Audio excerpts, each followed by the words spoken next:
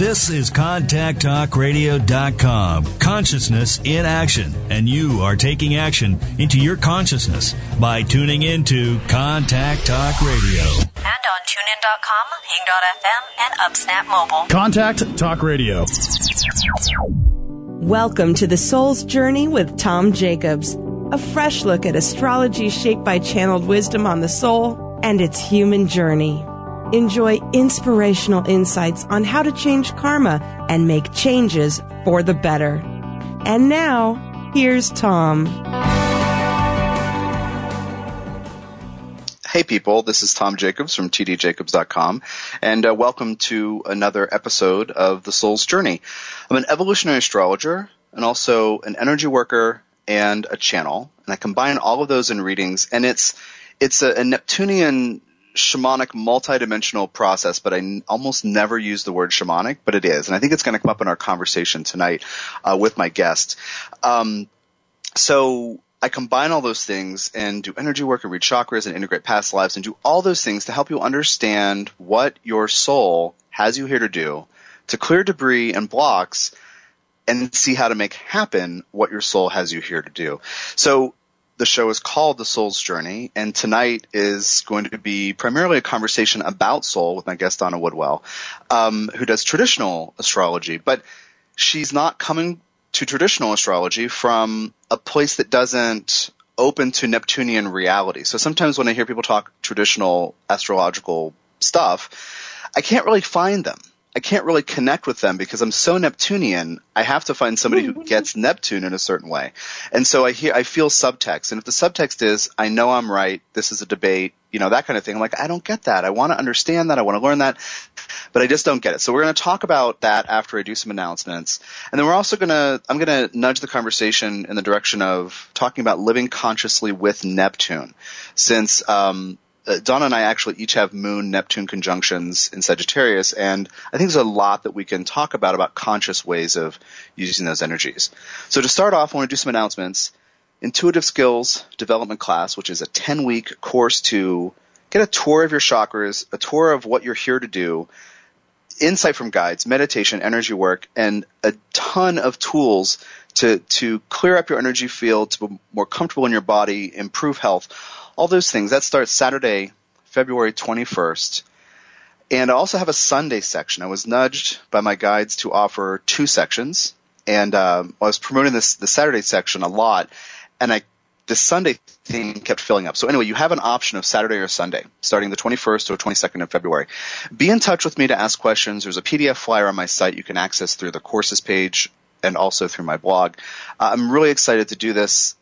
I've had profound change of, the framework of how I view my life and how to work with guides through doing a version of this course with another teacher about 10 years ago.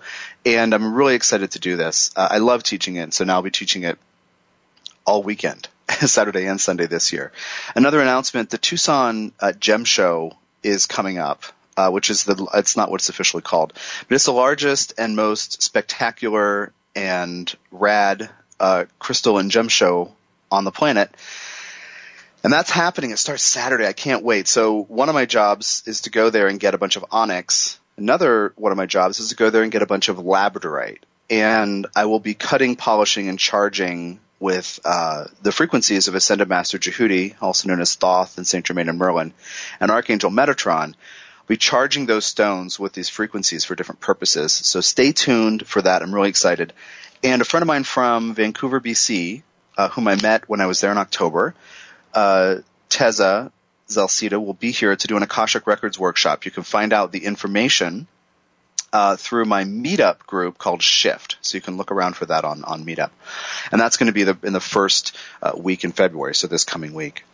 So those are my announcements. I want to introduce Donna. From Donna Woodwell's site, which is 4moonsastrology.com. I'm a catalyst for change in myself and others. Her mission is to live creatively with passion, purpose, abundance, and joy, and empower others to do the same. Blending astrology, business acumen, and metaphysical training, she helps her clients find creative solutions to life challenges. So, Donna, I'm so excited to have you here, a Neptunian other who can traffic in conversations about soul and different perspectives on astrology. So welcome to The Soul's Journey. Well, Tom, thank you for having me tonight. This is going to be fun.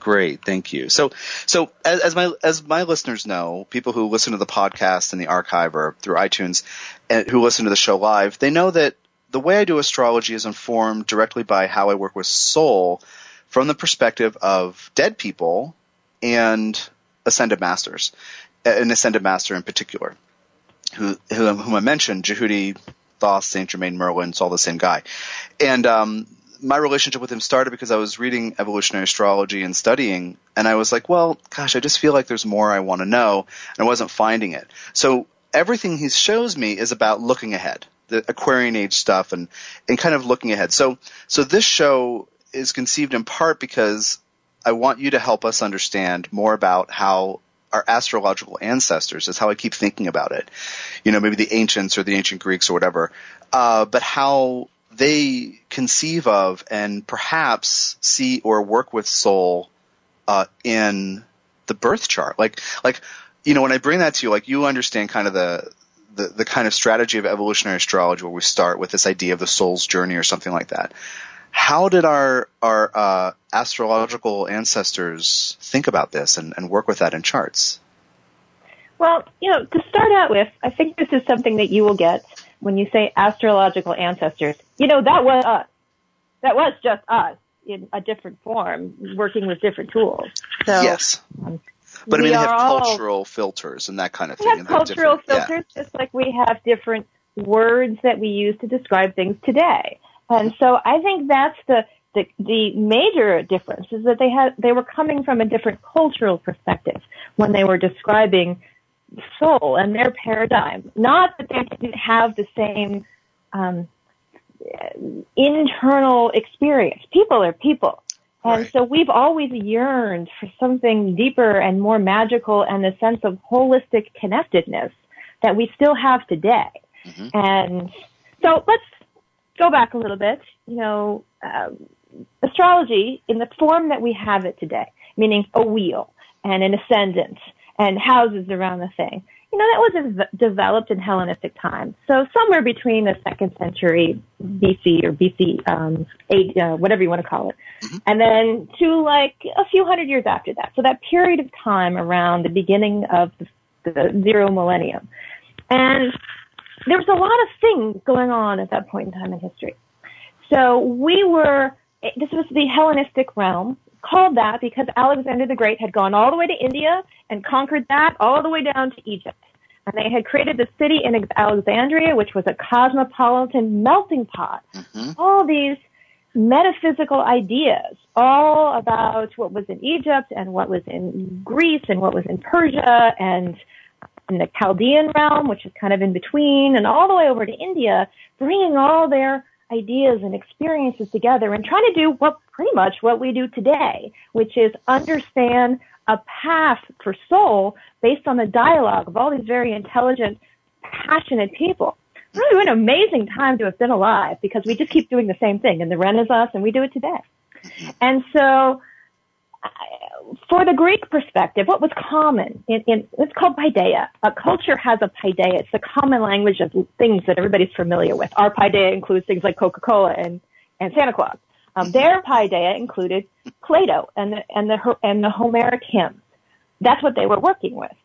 And so if you go back to Plato and you look in how he was talking about soul, he had this idea that we are all divine beings, and that we come down here to have a human experience because we want to learn certain things. And that as the last step on the way, descending down through the various realms called theory of emanation, we meet with the equivalent of a guardian angel. They called it a daimon, so they eventually turned it into the word demon. And the daimon would sit and there would be a bunch of basically astrological moments, charts if you want to call it. And we would choose a chart that fit most closely with what we wanted to learn in this particular incarnation. And then we'd, put it in our little parachute and we'd jump down with our chart. And that would set the wheel in motion. And it's called the Myth of Ur, and it's in Plato, and it was written 600 years BCE.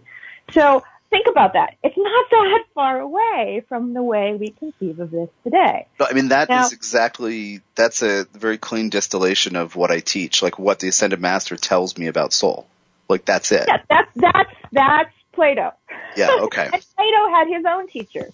I mean, Parmenides and Empedocles before him. You go and read Peter Kingsley is great on this topic. It's already resonating even before Plato. Plato's 400, and Empedocles is more like 600. So, I mean, this is what we had. And then by about 300 AD, BC, Common Era, CE, we have the Neoplatonics, people like Plotinus, who had this very sophisticated conception of the universe where we start as all one, the Godhead, the one being, however you want to define it, and the one diffuses itself into something called nous in his parlance, and that's where its ideas and thoughts and the original forms of things, which they could have said archetypos, the original structuring ideas. That's where we get the word archetype from. And then from there, nous descends down into psyche. And psyche is the Greek word for soul. It's what happens when archetype gets movement and starts moving out in time. And so then that soul comes down into physical reality, the nature world. And that we're connected on all of these different levels. Not like we just, drop off one and then start a different one. They're all hooked together. Right. And so this is the philosophy that was a common thing in the Greek realms when people were creating astrology. And so like Plotinus' student who took all the notes and wrote down Plotinus' philosophy was Porphyry, the same Porphyry of the Porphyry house system. Right. So we know the astrologers were steeped in this to the point where they just considered it common sense.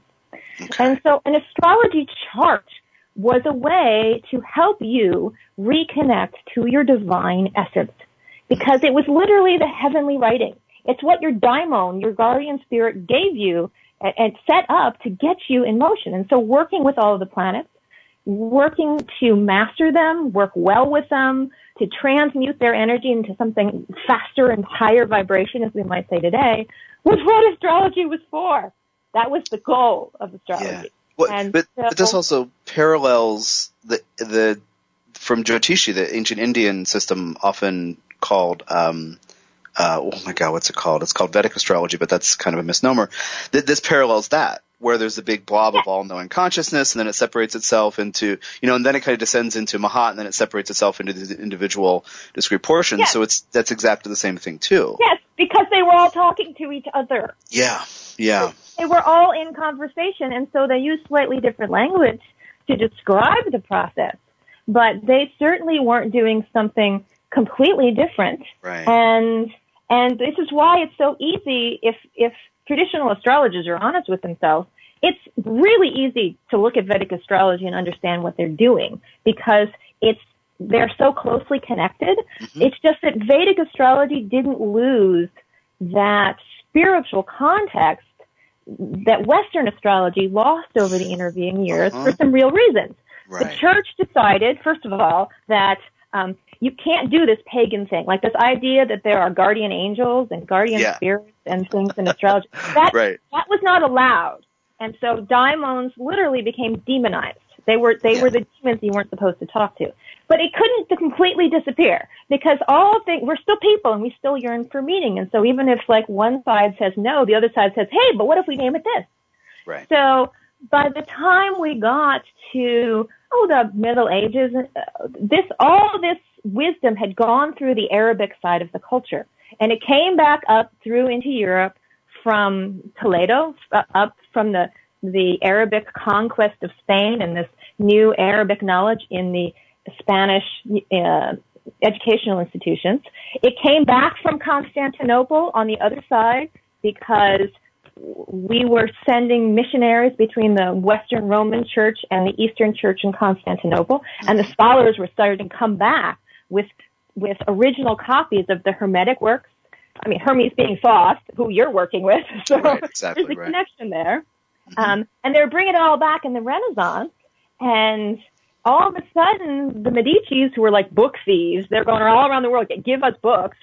Right. And was landing in what was known as the Platonic Academy. And this academy was created by the Medicis and staffed by really astrological scholars and translators. Marsilio Ficino was the head of it, to translate Plato. And when they found the Corpus Hermeticum, the Hermetic documents, they thought they had found like the wisdom of Moses. And they were like, okay, stop doing everything else. Don't translate Plato anymore. Let's do the Hermetica, because this is where the deal is.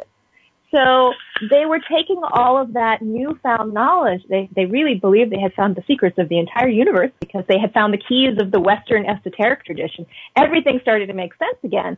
And they created this whole magical system based around astrology once again.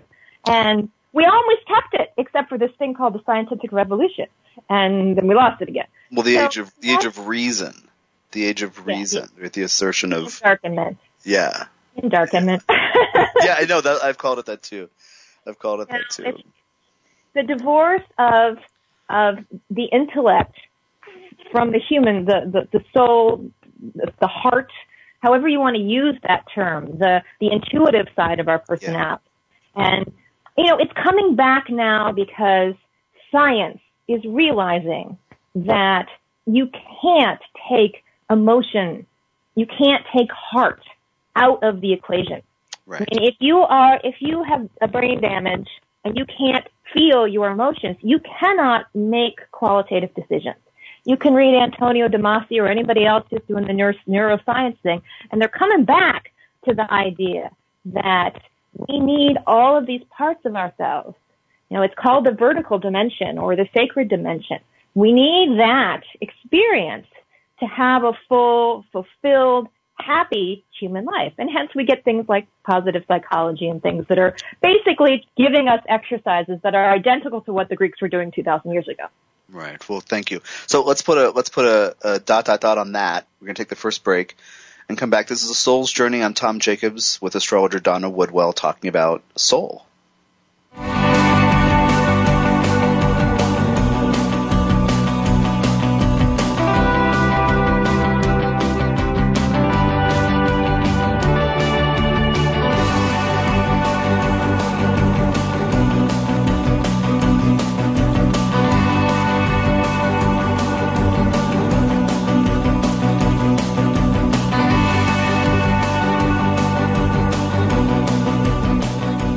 You've heard Tom Jacobs, the host of CTR's The Soul's Journey, share insightful perspectives on astrology and spirituality, providing useful tools to help you make life better.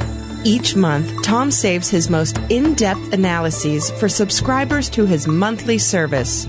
Subscribers to tdjacobs.com receive a user's manual for each month when the sun changes sign. The sun's time in that sign, ingresses, retrogrades, major aspect patterns, and new and full moons are covered in depth and help you make the most of the present moment. A channeled meditation and a monthly call to pick Tom's brain are included, as are a number of perks, exclusive materials, and savings on his classes and products. Read more and sign up monthly or yearly at tdjacobs.com. Need help getting grounded? What about cleaning up and improving your relationships with your body, money, and others? Energy worker and channel Tom Jacobs infuses crystals with the supportive, clarifying, and empowering energies of Archangel Metatron and Ascended Master Jehudi, aka Thoth, Saint Germain, and Merlin. Charged Tiger Iron powerfully engages your first, second, and third chakras, while Charged Red Jasper activates Chakra 2. Users report improved sleep, deepened meditation, increased trust of their bodies, intuition and spirit guides, better boundaries, and heightened confidence to follow their passions. Included with each charged piece are channeled resources and ongoing support from Tom Jacobs. Get your charged crystal at tdjacobs.com.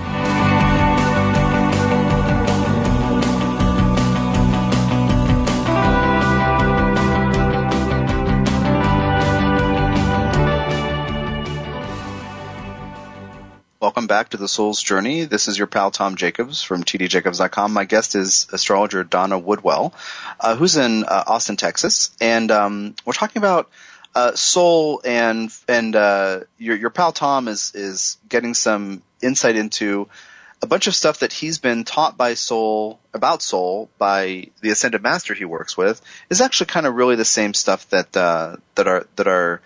our Greek compadres in the ancient world were working with about soul. So Donna, what I want to ask you about is, I'm not really surprised to find this out, but I kind of am, but I'm not really, because this is just something that's true that people have been playing with intuitively for a very long time. But what I want to ask you about is this notion of multidimensionality. And that's a word that I would use for, the idea of present lives and past lives. I want to know what the Greeks might say about this, or from other, cultures and your other studies, regarding these ancient thinkers. Do they see past lives, present lives? Do they see this Godhead as working through us all simultaneously? Like I'm wondering about their relationship and with their conception of soul and a timeline. Which, okay, well, yeah, some of this for us is a modern concept because we have things like science fiction, and we play with these ideas because we are sciencey based. So there was a concept of transmigration of souls that it's occasionally mentioned in places like Plato, but it wasn't their main thing. Their main thing was more, it was twofold. It was how we as humans, what practices, what virtues, that's the word they used, what virtues should we cultivate to become more star-like, to become more divine, to reunite with the Godhead. So there was this whole series of exercises, magical practices, rituals, everything from charging talismans to performing certain actions to prayers and everything else to go back up to the Godhead. And many of them were astrologically timed. One branch of it's called astral theurgy. Then there was the second half of the equation is like, okay, if the Godhead creates and we are like the Godhead, then we should be able to create. So in order to master our physical environment, we need to learn the process of how creation occurs so that we can duplicate it in our own lives. And that is especially a focus in the Western tradition because we like mucking with stuff. We like making it our way. That's what we do in our culture. And so magic, that magical side of what the correspondence were and how to work with them and vibrate on different levels of existence so that as above becomes so below. And so those were the things that they were more concerned with rather than what the soul was doing from lifetime to lifetime to lifetime. It was more like what the soul can do in this lifetime to get back to a divine place, because ultimately it was connecting to that divine that was more important. But, they at least had the vague concept that what you accomplish here becomes the seeds of what you accomplish in other times. Like when you're up there looking for the lifetime, that what you want to accomplish in this lifetime. Yeah. They at least had that concept. So, and again, there was cross-pollination between Indus River Valley and Greece, so and Egypt. So, just because we don't have it written down doesn't mean it doesn't exist. Right. And from ancient India is this conception of karma and samsara, the wheel, and like this process that is based in. This conception of soul that is based in linear time, because we are physically based in linear time. And so I was kind of wondering how much it might have bled through, because Indian conception of karma, I'm being told by the Ascended Master that's not it. Here you can change karma. It's not quite the same that it's been taught for thousands of years through that system. So I was just wondering, where that was. Well, some of this timeline stuff gets really, really complicated because we know some of these ideas in India. The Buddha was about 600 BCE as well. So he's older than some of this Greek stuff. But what the Buddha was doing comes from far older than that. And in the Indus River Valley, what they were writing on to keep records were banana leaves. And you can just imagine how permanent banana leaves are. Right. So we've lost a lot of written materials. I mean, there's translations of translations, but still at some point in time. So, and the stuff we do have, it's sitting in huge archives because no one's bothered to translate it all. So there must be stuff there that could be absolutely stunning and amazing, but there is nobody funneling a bunch of money into the translation projects. Right. So, you know, some of our history is being filled in by looking around at indigenous traditions today and seeing how they're doing it, by what's left over in these various religions and how they fit together, and by channeled information, because it gives you that lighting. Oh, I bet you this to this, and then you go look it up and you go, sure enough, there it is. All right, we're on the right track. And Right. Interesting. Thank you. But there's really the idea that we mentioned this when we started, that evolutionary astrology is the only kind of astrology that matters, soul matters, or that traditional astrology only cares about things you can kick, is kind of silly. Because, you're going to agree with this. All of it is soul. All of it is thought.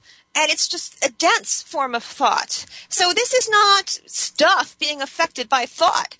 It's thought being affected by thought. And that's how, when we start talking about things, how do we manifest this, that, and the other thing? It's all thought. So it doesn't really matter at the end of the day whether you can kick it or whether it's going on in your psyche or it's going on in your soul level, because they're all mirrors of each other anyway. Yeah. You know, as my Hermetic teacher used to say, start anywhere, since it's all connected. Just start. Yeah, I get that. I mean, one of the things that I kind of come to with this, carrying in with this conversation, I'm realizing as we're talking, is that, some of these writers and texts that you've mentioned, I actually have had to read because I did a philosophy major in college. But at that time, I went into college to do music performance, so philosophy was very far away from where I was, and then I just kind of stumbled into it. And what really got me was that you could look at a piece of literature as a philosophical work, and that's when I said, holy expletives, that's what I'm going to do, because I was really interested in literature and art. So anyway, so I got into this, and so I'm reading what I would, perhaps ungenerously call the moldy oldies, because I had to for these course requirements, and reading them, but I was looking for something that I only found when I got to Camus, Albert Camus, who's a 20th century French Algerian thinker. I did a show a few months ago for people who are listening, that's in the archive on existentialism, including this. But anyway, so I realized that I have had this resistance, just to be plain. I was kind of being quiet for a while because I was watching this process unfold in my head, this feeling of, why am I reacting this way? And it's just like I have resisted some of these ancient conceptions because I've been in 20th century thought and kind of really clinging. You know what I'm saying? Terrible philosophy teachers who are stuck in an intellectualized world and projecting their stuff on everything. So, and through a filter that basically says that progress is always good. And that ergo, what happens now is clearly better than what happened then, because we are better than they are. Well, and that is just silly. I do want to say, to be fair to my teachers, they were wonderful teachers, but yes, it's a liberal arts school, and they were in that mindset. And it's, so I don't fault them at all, but I just kind of recognize that structural, the atmosphere.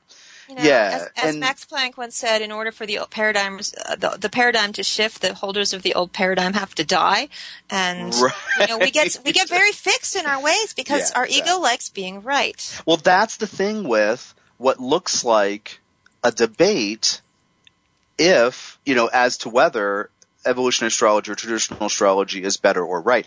And as what I mentioned to you when we got into right before the call, before the show started, we started our call and we're chatting, is that idea of the debate and saying that what's actually, we're kind of headed in the same place, we're talking about the same things, but that need to be right is always divisive. And I said to you that I perceive, and somebody mentioned this to me, and it makes a lot of sense, that there are a bunch of people who are drawn into these two particular branches. And I said to you, I think, evolutionary and traditional, and I think it's because of our burgeoning and blossoming and swelling need for, to know that our lives are meaningful. So we go to these things that do, these two branches of astrology or, branches that talk about soul and that talk about creating a meaningful life. And so anyway. Absolutely. Yeah. I totally agree with you. I personally think that when people start debating psychological versus traditional, or traditional versus evolutionary, or evolutionary versus psychological, I'm like, really? Don't you understand? You're all playing from the same playbook. It's like all the grandchildren fighting about who's better when they all had the same grandparents. And right. They're looking at it in different ways. You're yelling about who has the best view of the elephant when one person has a foot and one person has a tail and one person has an ear, and until you come back and start looking at the whole experience and looking at it from the different levels of ourselves. It's not just the history books. It's looking at it with the head and the rational side of us and looking at it with the heart and feeling into it. And when you can do all of those things together, you become coherent. You become integrated in a way that allows the information from the higher to travel all the way down to what's here, and the information here to travel all the way back. Right. Well, that's actually a great segue into this idea of living a Neptunian life. And where I come from with this is living a Neptunian life in a conscious, responsible, grounded way. That's kind of the whole idea. And I've done a number of shows over the last couple of years on this concept because right after the show started, I got feedback from somebody who had listened to the show, and I met her at a conference, and she said, "You're bringing this obvious or this evidenced experience of Neptune into astrology, and that's really interesting and appealing." And I thought about it, and I was like, "Yeah, because somehow we got this meme in our head that you can't really understand Neptune." Well, then if you're strongly Neptunian, if it's true that Neptune's vague and evasive and elusive and foggy, well, then how are you supposed to live with it if, for example, you have it conjunct your moon and Mercury like I do, or I have, Pluto and Venus in the 12th house and they're all sextile. So this huge, triggering conversation in this Neptunian realm. Anyway, so I've done a number of shows on that thing, and this show is one of them, fits in this series. So for you personally, this idea of living with Neptune, is there a time in your life when if it's okay to mention this, your moon Neptune conjunction is in the first house, right? Yeah, I have moon and Neptune at 0 degrees Sagittarius, so very early, and my ascendant is at 2 degrees of Sagittarius. So depending on who you listen to, it's in my first house or my 12th. Oh, got it. So if it's whole sign, it's first, but yes. Otherwise it's just above the horizon. Okay, it's just up barely, and it's all square. It's all square Mercury at 0 degrees Virgo, which is at the top. Yes. Which is So it's loud. Either way, it's loud, right? Yes. Yes. Okay. Yeah. It's in my face. So is there a time? What I want to kind of pick your brain about, I'm kind of putting you on the spot, is there a time in your life when you didn't, and maybe this was just when you were a kid or just when you were 12 or whatever, but is there a time when you didn't have a handle on living with Neptune in a healthy way? I mean, I'm not asking you for your deep dark secrets, but I'm just wondering. Yes. How did so yes. Not just losing your keys, but kind of messing things up because you're not sure how to pay attention. That kind of Neptunian fog. I mean, in a sense, I've been very lucky because I do have Mercury at 0 degrees Virgo. Mm-hmm. Yeah. And a multitude of sins in our culture are forgiven for being brilliant and very good at what you do school-wise. So I got kudos for the intellectual side of the equation. The other side of the equation, I said it's in the 1st or the 12th, depending on how you look at it. But when I say it's in the 12th, I say it's in jail. And because I didn't have any expression for it. And so, but it made me utterly miserable. I didn't understand why everything on the outside was on the inside sometimes. And I couldn't shut it out. I'd sit in the closet and sob, or I'd throw up all the time because I couldn't handle what I was. And, when I got a little older, I could lock it down harder. So, that was efficient, but that's what I did until by the time I got to graduate school, I was so ill. I was so riotously ill that I couldn't keep any food down. And of course, that was about the time that Pluto came into Sagittarius, sitting on top of that moon Neptune, and Well, the health crisis makes wonderful things happen. And so one of those things was that I said, I'm not doing this anymore. And I ran, and when you come up with that idea and things unlock, and I ran immediately into a woman who practiced shamanism. Okay. And so I totally changed my way of moving through myself. I still didn't know any astrology by then, but I was living it. And yeah, living with Neptune unconsciously is, I think it makes it kind of a malefic. Well, that's what I'm getting at, is that we might not realize that we have that idea, but we often look at Neptune as something we should either try to avoid or try not to look at too closely. Well, and that's because just kind it of likes me. avoiding things. Because it's what? Because Neptune likes avoiding things. Well, yeah. But I mean, but there's this thing that's like, it just looks like it's bad. Yeah. And it's like, I'm having this thing right now. I'm just gonna like air on my dirty, my little secret here, but I'm having this thing right now where I have a very loud first house and a very loud 12th house. And I'm having this thing where I can see what's happening. Like, I can see what's right and what is the right thing to do, but my personality is still having this involvement with, when I make a decision, something else happens. And my personality is saying, gosh, do I have free will? Then I can see the difference, right? I see the thing of, well, if you use free will in alignment with what is true, and that would be a way that I might phrase stuff in the 12th house, like planets that need to work through that. And I'm always having my whole life is a Plutonian transit and solar arc. So like, I'm having Pluto on my IC as of like last week that I mentioned to you in an email. And so anyway, so I'm having this thing of like, I even think I know how to live with Neptune in a conscious way, but I'm still up against this thing of like, well, you know what I'm saying? And so, the spiritualists have a saying for that. Yeah. The spiritualists say that the moment you say, I've got a handle on that, the universe listens and go, oh, they figured it out. They need round 2 of the test. So go right. Get the harder version and hand it to them. Right. No, I mean, like, if Tom makes a decision, something else happens in its place. Mm-hmm. And it doesn't matter what it is. I will have the thought, oh gosh, I would like to do this later. And I immediately receive feedback that that's not going to happen. It's really this crazy thing. And so even being very Neptunian and thinking that I know what it is, I'm still finding that personality confrontation. So I want to leave an ellipsis in there and take the second break. So everybody stick with us. Astrologer Donna Woodwell is here with me. I'm Tom Jacobs on the Soul's Journey, and we'll be right back.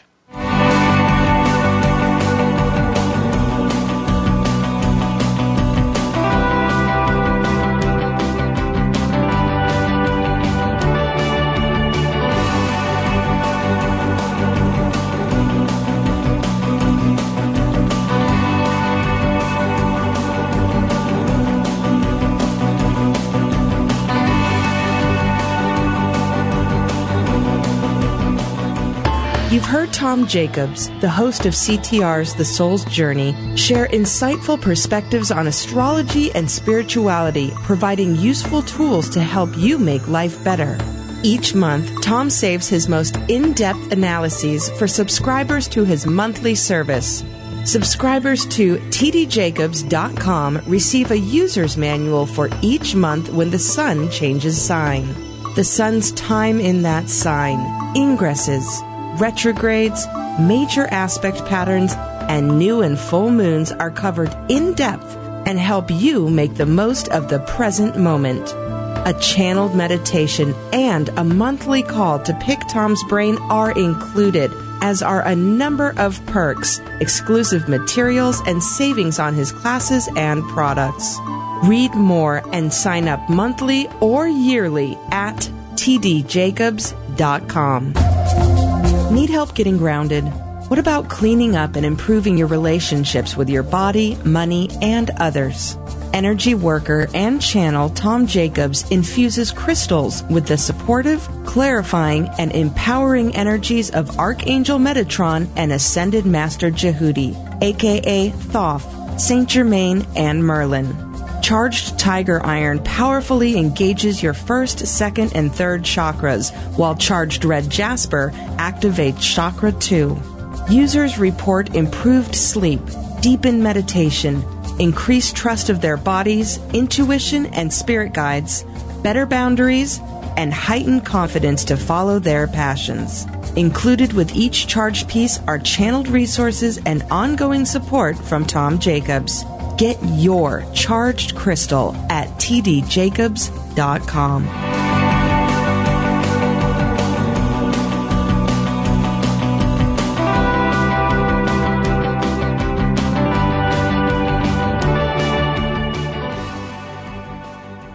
Welcome back to The Soul's Journey. This is Tom Jacobs, and my guest is astrologer Donna Woodwell. I just want to make one comment. You just heard this commercial for the charged Tagorite and Red Jasper pieces, and I mentioned earlier labradorite and onyx are on the way. I actually did almost 20 pieces of onyx the other day, and I put them up on my site on the Tiger Iron page.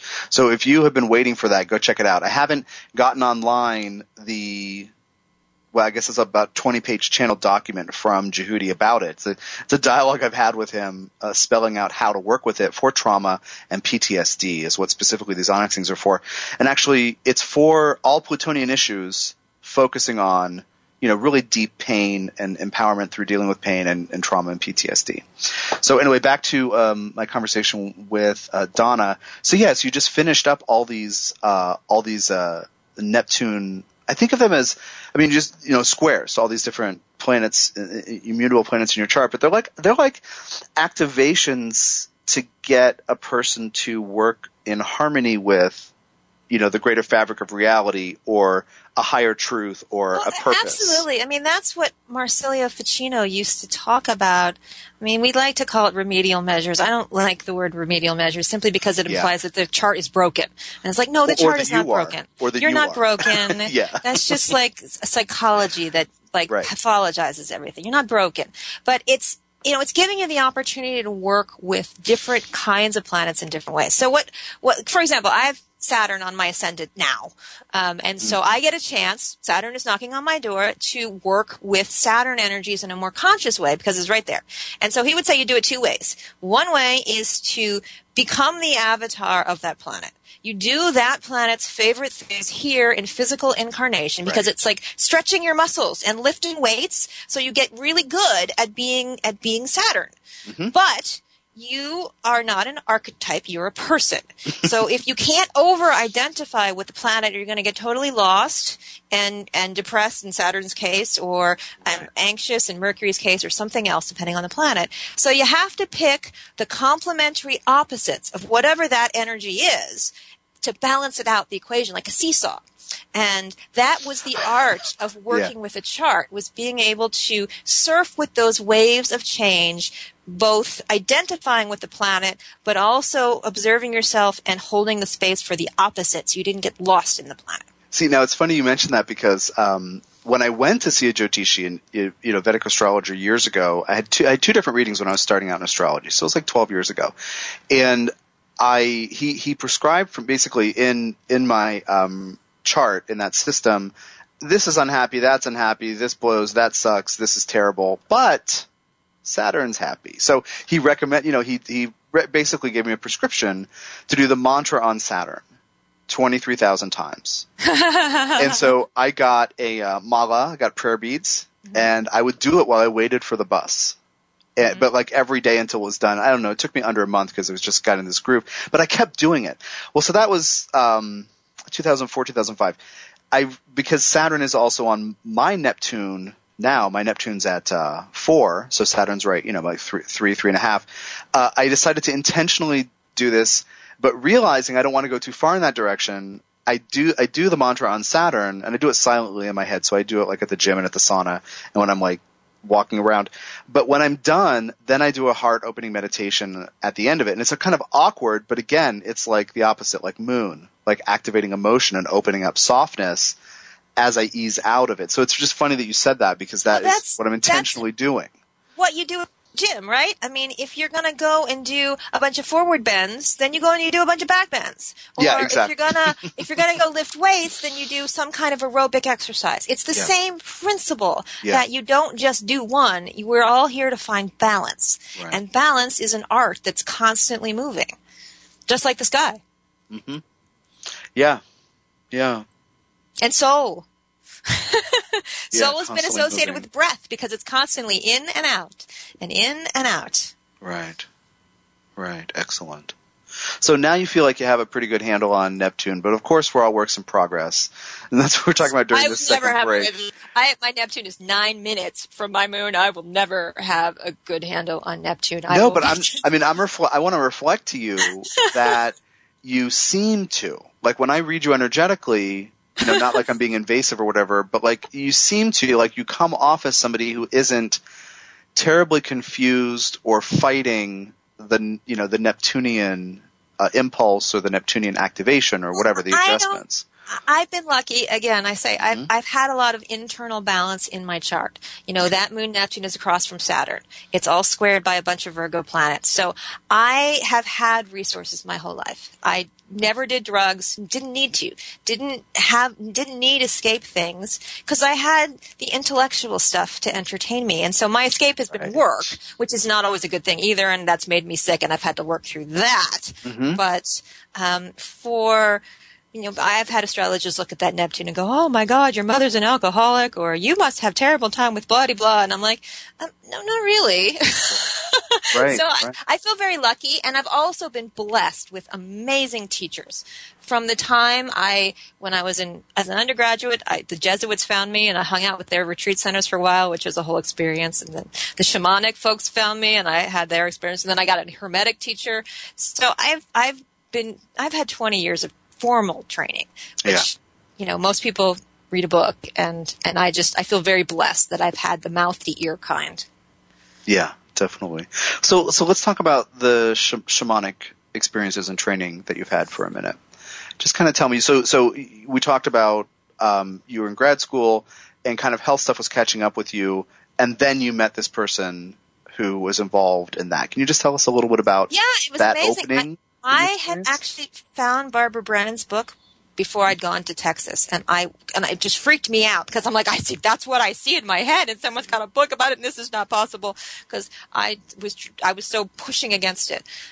So when I saw that someone was teaching an energetic healing class, I was at that point I was so sick. I'm like, I will try anything. I don't care what it is, and so I just went, and we sat in circle, and she did the chakra meditation. And I was on fire, just on fire. By the end of it, I couldn't speak, and she was like saying goodbye to everybody, and she turned around and looked at me, and she says, you stay there. Right. And she went and said goodbye to more people, and she came back and she sat down next to me, and she's like, okay, from the way your field looks right now, I can tell you two things. One, you've been really, really ill because you wouldn't turn that color if you weren't. Mm-hmm. And two, you're doing the healing work because you also wouldn't be turning that color. And three, you're really good at this. And if you ever need someone to work with you to help you sort this out, I am here. Here's all my information. So I walked into the right place at the right time. And it set me on an amazing journey, which got me to astrology at the end of the day. Right. That's great. The tribe used to say, you're a white chick. Go learn your own tradition. And so that's what ended up happening.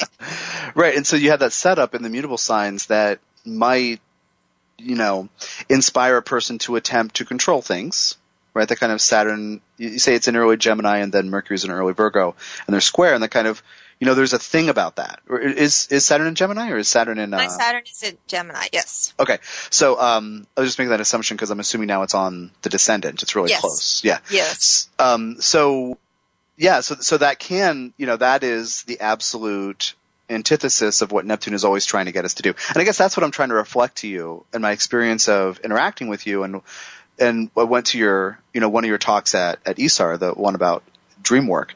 And, that's why I'm trying to reflect to you that you seem to get the Neptune thing as much as anybody seems to. Like in the groove of not fighting it. Well, I'm just telling you that because I would lose.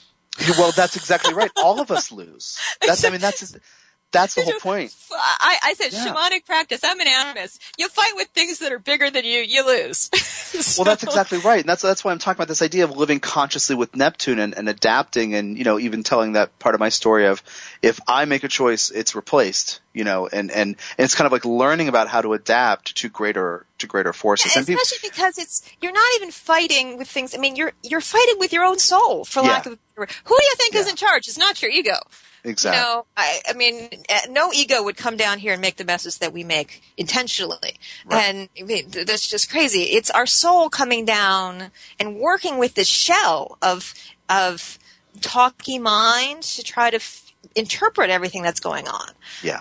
And so, I mean, you are in charge of you. It's just you keep forgetting. We all keep forgetting that we are in charge of ourselves. Yes. Yeah.